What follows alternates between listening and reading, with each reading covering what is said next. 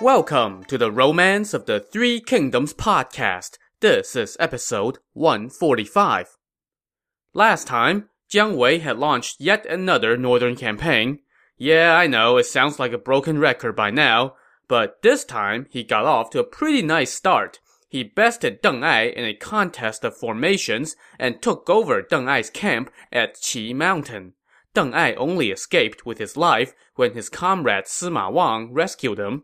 It turned out that Sima Wang knew a little bit more about Jiang Wei's formation than Deng Ai, and that gave Deng Ai an idea. He told Sima Wang, "Tomorrow, while you engage Jiang Wei in a contest of formations, I will lead an army to launch a sneak attack on the backside of Qi Mountain. We will engage them on both sides and retake our camp." So it was settled, and Deng Ai sent a message to Jiang Wei challenging him to round 2 the next day, and Jiang Wei agreed. After sending Deng Ai's messenger away with his reply, Jiang Wei told his officers, "The late Prime Minister gave me a secret text that taught me the 365 permutations of this formation. Deng Ai challenging me to a contest of formations is a case of trying to show off in front of a master. But there must be deception afoot. Do you know what it could be?" The General Liao Hua guessed, "They must be trying to distract us while they attack us from the rear." "My thoughts exactly," Jiang Wei said with a smile as the screen faded to black. The next day, Jiang Wei mobilized his entire army and deployed it in front of Qi Mountain. On the other side, Sima Wang led his forces out of their camp by the Wei River and went to meet Jiang Wei. Once the two sides lined up, the two commanders came out to talk. Jiang Wei told Sima Wang, "Since you challenged me to a contest of formations, why don't you set one up for me to look at first?" So Sima Wang deployed his men in the formation of the 8 trigrams, but Jiang Wei laughed and told him, "That was my formation. You just stole it. What is so special about that?" Sima Wang's answer was, "Oh yeah? Well, you stole it from somebody else too, so ha!" Which, yeah, was pretty weak. Jiang Wei now asked, "How many permutations does your formation have?" To that, Sima Wang replied, "I can set up the formation, so of course I can make it change. This formation has 81 permutations. Jiang Wei now smiled and said, "Why don't you show me a few?" So Sima Wang went into his formation and directed his troops through several different permutations, and then came back out and asked, "Did you recognize those permutations?" Jiang Wei laughed and said, "My formation has 365 permutations according to the cycle of days. You are the proverbial frog in the well, possessing only a glimpse of a corner of the sky. What do you know about the intricacies of formations?" Well, Sima Wang knew of those 365 permutations, but he hadn't learned them all. But he was gonna fake it till he made it. He told Jiang Wei, "I don't believe you. Show me." But Jiang Wei said, "Tell Deng Ai to come out, and I will show it to him." Well, that's a problem, since Deng Ai was nowhere near here. Sima Wang tried to cover it up, saying, "General Deng does not care for formations. He has other great strategies."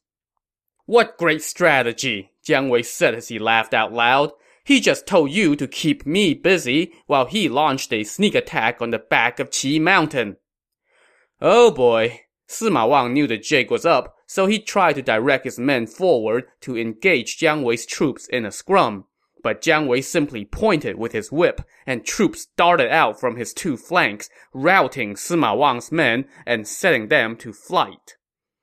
Meanwhile, Deng Ai was sneaking around to the back of Qi Mountain. His vanguard had just turned the corner around the hill when suddenly an explosive sounded, followed by drums and horns that made the sky tremble as hidden Shu forces attacked. They were led by the General Liao Hua, and before a word could be exchanged, Liao Hua had already cut down Deng Ai's vanguard general. So I'm going to pause here for a second and ruminate briefly about Liao Hua. He's a bit of an interesting character, as far as bit characters went. Here's a guy who has been in the story since episode 33, and he has been a regular in the Shu army for seemingly decades now. And judging from the fact that he is the vanguard general on this expedition, you would think that he is well regarded. Alas, history was not kind to Liao Hua. Today, he is best known for being the subject of an old saying that's basically the equivalent of scraping the bottom of the barrel. The saying, which originated in a novel written some 1400 years after Liao Hua's time, goes like this.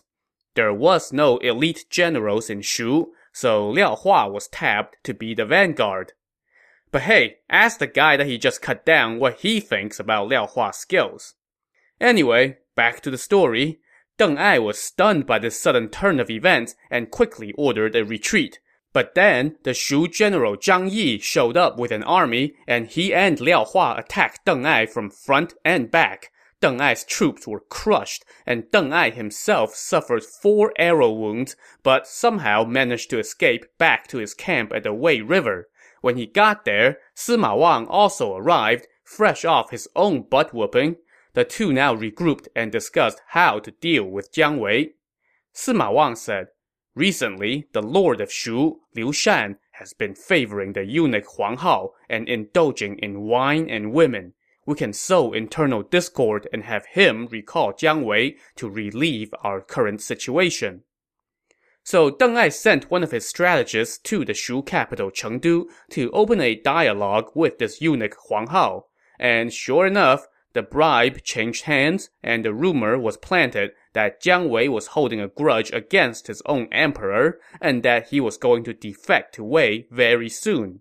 The rumor spread like wildfire, and soon everybody in the city was talking about it. Huang Hao then reported to the emperor Liu Shan that, "Hey, have you heard this about your top commander? Yeah, I know, crazy, right? But everyone is talking about it, so there must be some truth there."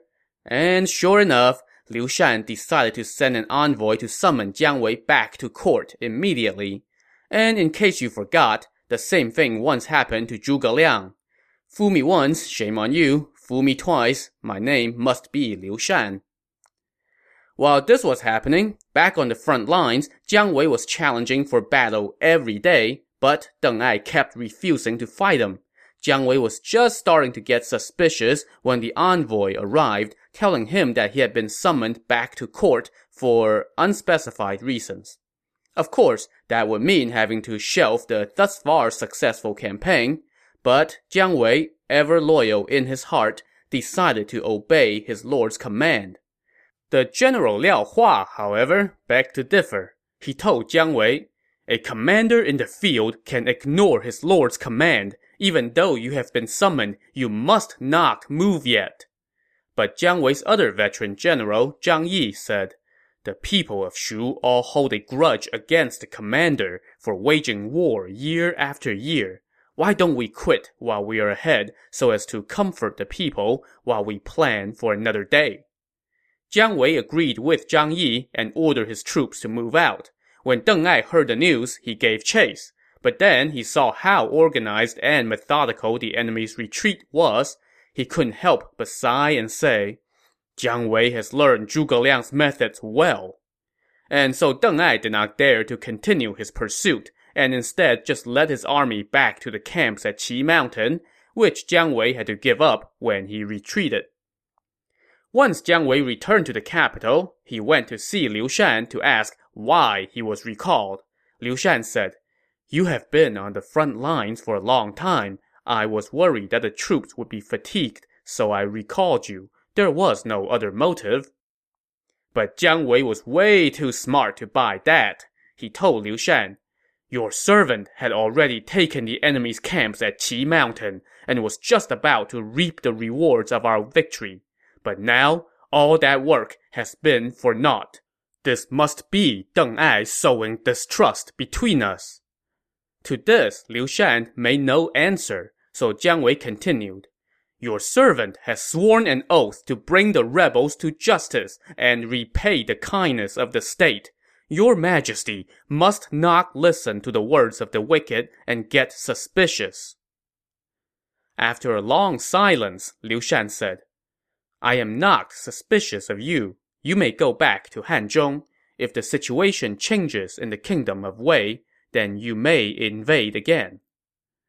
Lamenting a wasted opportunity, Jiang Wei sighed, left the court, and headed back to Hanzhong. Meanwhile, when Deng Ai received the report on this development at the Shu court, he said to Sima Wang, "When the lord and the vassal do not get along, something is going to happen." So Deng Ai sent word of this situation to Sima Zhao. Sima Zhao was delighted and began entertaining thoughts of conquering Shu. But when he asked his advisor Jia Chong what he thought, Jia Chong told him, "You must not do it yet. His Majesty is suspicious of you. If you leave the capital, there will be a coup. Last year, there were 2 sightings of a yellow dragon inside a well at the city of Ningling. All the officials congratulated the emperor on what they took to be a good omen, but he said, 'This is not a good omen. A dragon symbolizes the emperor. For it to be neither in the heavens nor in the fields, but rather trapped inside a well, is to signify eclipse and confinement.' The emperor then wrote a poem called the Ode on the Submerged Dragon, and its meaning clearly points to you, my lord. The poem says, 'Weep for the dragon when he's taken, and cannot prance beneath the waves, nor mount up on the Milky Way, nor show himself among the fields. Deep inside the well he is coiled. Before him, loach and eel make free, safe from tooth or claw or scales. Alas, I am the same as he.'" When Sima Zhao heard this, he was enraged. "That man is trying to emulate Cao Fang," he said to Jia Chong, referring to the previous emperor, who was deposed by his brother Sima Shi for plotting against them. "If I don't move against him soon, he's going to move against me." "I am willing to help you do it whenever you need," Jia Chong replied. So this was in the summer of the year 260. One day, Sima Zhao entered the court with his sword in tow. The emperor Cao Mao quickly rose to greet him. The court officials then all said to Cao Mao, "The regent marshal's service and virtue are immense. He should be named the Duke of Jin and given the 9 dignities." Well, the way things were going, we all kind of expected that to happen sooner or later. In fact, I guess I would have expected it to happen sooner, maybe with Sima Yi or Sima Shi. But now, Cao Mao simply looked down at the ground and said nothing. That prompted Sima Zhao to say sternly, "My father, brother, and I have rendered tremendous service to the kingdom. What would be the problem with me becoming the Duke of Jin?" Cornered, Cao Mao muttered, "I dare not disobey." Sima Zhao now pressed him further, asking him, "In the Ode of the Submerged Dragon, you compared me and my kind to loach and eel. Why such disrespect?" To this, Cao Mao had no answer, and Sima Zhao simply flashed an icy smile and left, leaving all the officials present in fear. When Cao Mao returned to his private quarters that day, he was being attended to by 3 officials. Now, all 3 of these officials had the last name Wang, which, gets very confusing very quickly. So I'm just going to name the one who's not like the others. His name was Wang Jing. You've heard him mentioned once or twice before as one of the Wei officers who went up against Jiang Wei at one point or another. He was now the chief of the secretariat, and Cao Mao poured his heart out to Wang Jing and the other 2 officials. "Everybody knows that Sima Zhao is about to usurp the throne," Cao Mao said. "I cannot sit idly by and suffer such humiliation. You must help me take him on." No thanks. Wang Jing tried to talk his liege out of it. He told Cao Mao, "Right now, all the powers rest with the Sima clan. All the officials are ignoring propriety and are cravenly siding with the traitor. It's not just Sima Zhao alone. And your majesty's private guards are too few and too weak to carry out your command. If you cannot tolerate this for now, calamity will follow. Bide your time. do not do something rash. But Cao Mao declared, if I can tolerate this, then what can I not tolerate? My mind is made up. I do not fear death. And with that, Cao Mao went to tell the Empress Dowager that he was going to take matters into his own hands. Meanwhile, the other two officials present said to Wang Jing, the situation is dire. We must not bring destruction upon ourselves and our clans. We must go to Sima Zhao's residence and inform him at once so that we may be spared. But Wang Jing flew into a rage. The Lord's grief is his vassal's shame. The Lord's shame is his vassal's death. How dare you harbor disloyal thoughts? But the other two guys were like, pfft, the heck with you then, and they ran off to tell Sima Zhao. Momentarily, Cao Mao returned and ordered the captain of his guards to round up all the guards, manservants, and attendants in the palace, which totaled about 300. Raising a hubbub, they escorted Cao Mao out of the palace. Cao Mao carried a sword and rode in his royal litter and shouted for his servants to move out. Wang Jing now prostrated in front of the litter and wept, crying, My lord, to take on Sima Zhao with these few hundred men is like herding sheep into the mouth of a tiger.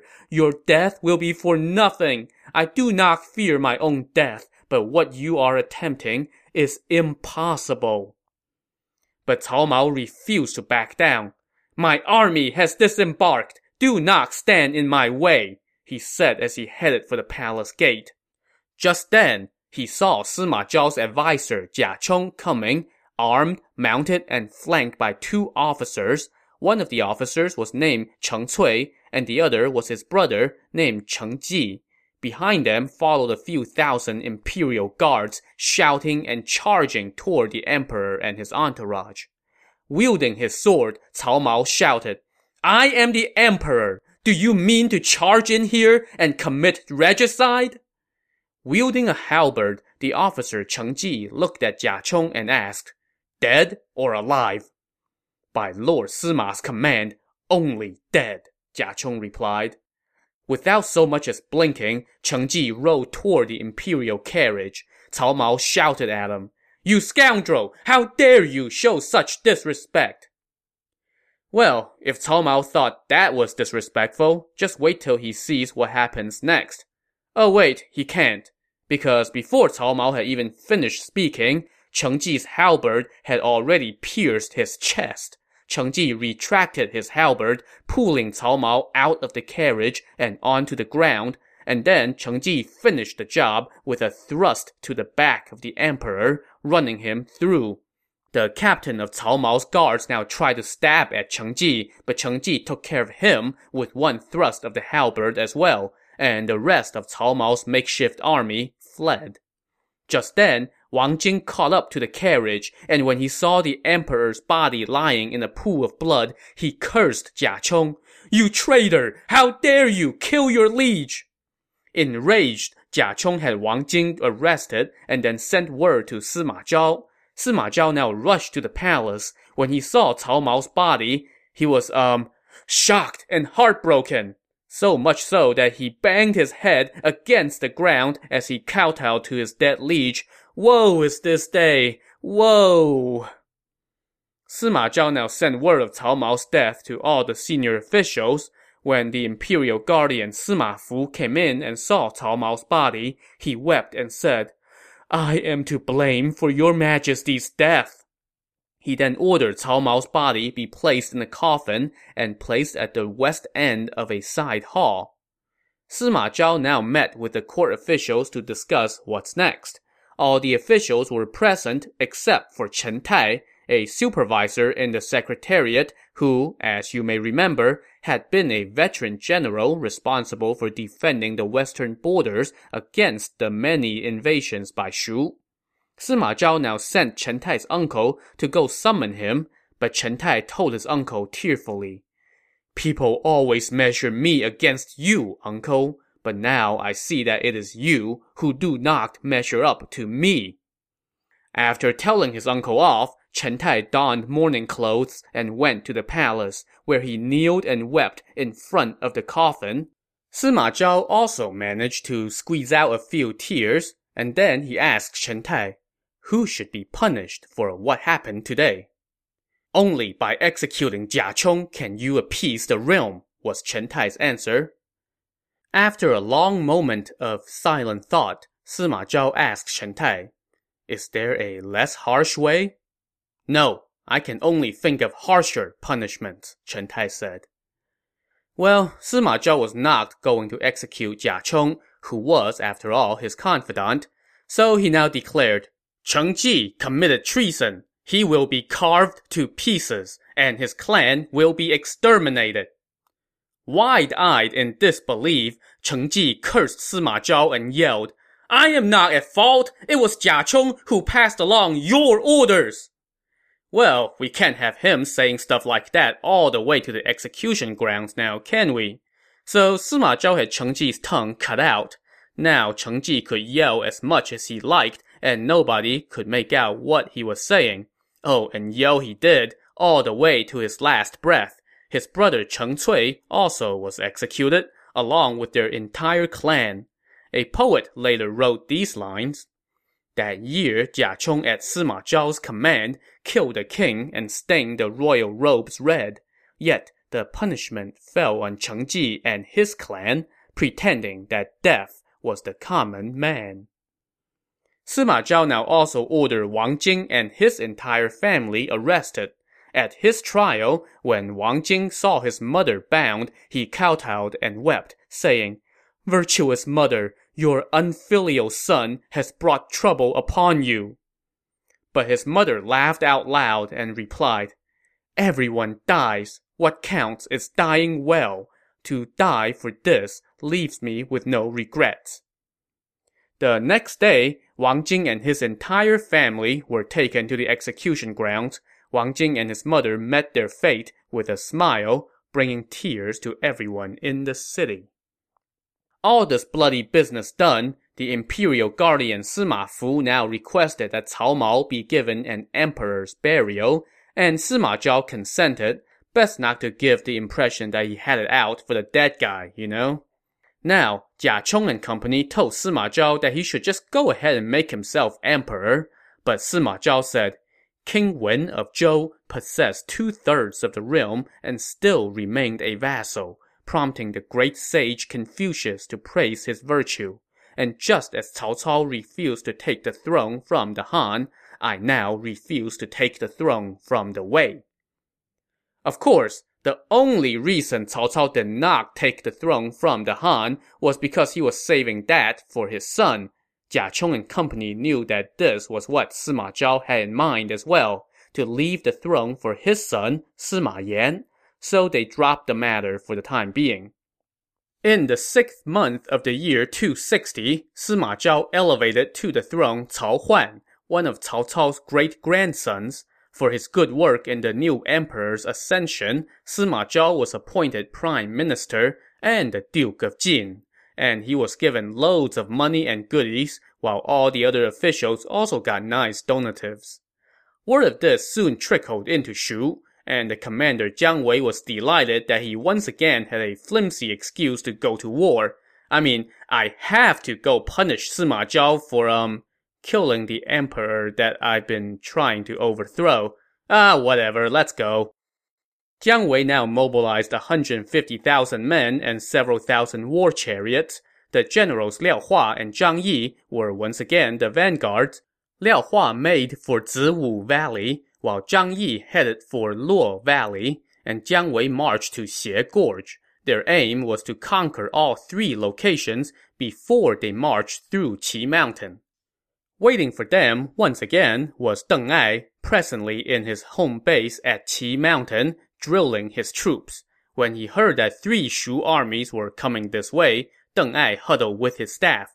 One of his advisors, a man named Wang Guan, said, I have an idea, but I cannot say it out loud. I have written it down. I hope you will consider it.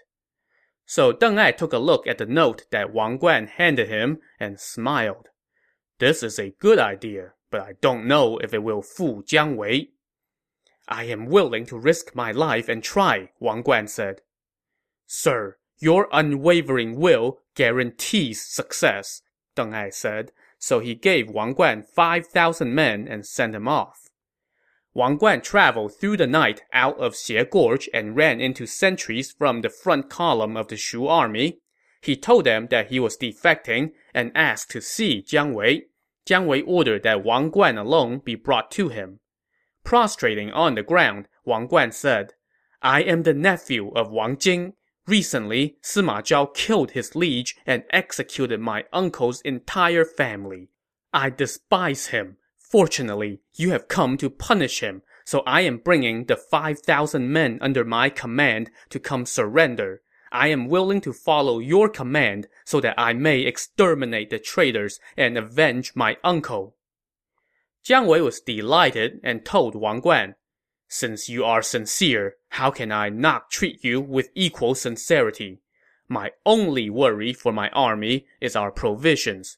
Right now, I have a few thousand carts of grain, all at the entrance to the riverlands. You can go escort them to Qi Mountain, while I go take the camp there. Secretly rejoicing about pulling the wool over Jiang Wei's eyes, Wang Guan promptly accepted this order. Jiang Wei then said, Since you are just going to escort provisions, you don't need all 5,000 of your men. Take 3,000 with you and leave the other 2,000 to serve as guides for my attack on Qi Mountain. Wang Guan did not dare to say no, lest Jiang Wei get suspicious, so he acquiesced and left with 3,000 of his men. Jiang Wei then ordered the general Fu Qian to lead the remaining 2,000 defecting soldiers. Just then, the general Xiahou Ba showed up and asked Jiang Wei, Commander, how can you trust Wang Guan? When I was in the kingdom of Wei, even though I did not know the details, I had never heard of Wang Guan being Wang Jing's nephew. Something is not right here. Please be on guard. Jiang Wei just laughed and said, I already know Wang Guan was lying. That is why I split up his men. I am going to use his own scheme against him. Xiahou Ba asked Jiang Wei how he knew, and Jiang Wei explained. Sima Zhao is as wily as Cao Cao. Since he has already executed Wang Jing and exterminated his clan, how could he have left Wang Jing's nephew in command of troops in the outer territories? That is why I knew he was lying. You and I are of one mind on this. To see how Jiang Wei will try to out-deceive the deceivers, tune in to the next episode of the Romance of the Three Kingdoms podcast. Thanks for listening.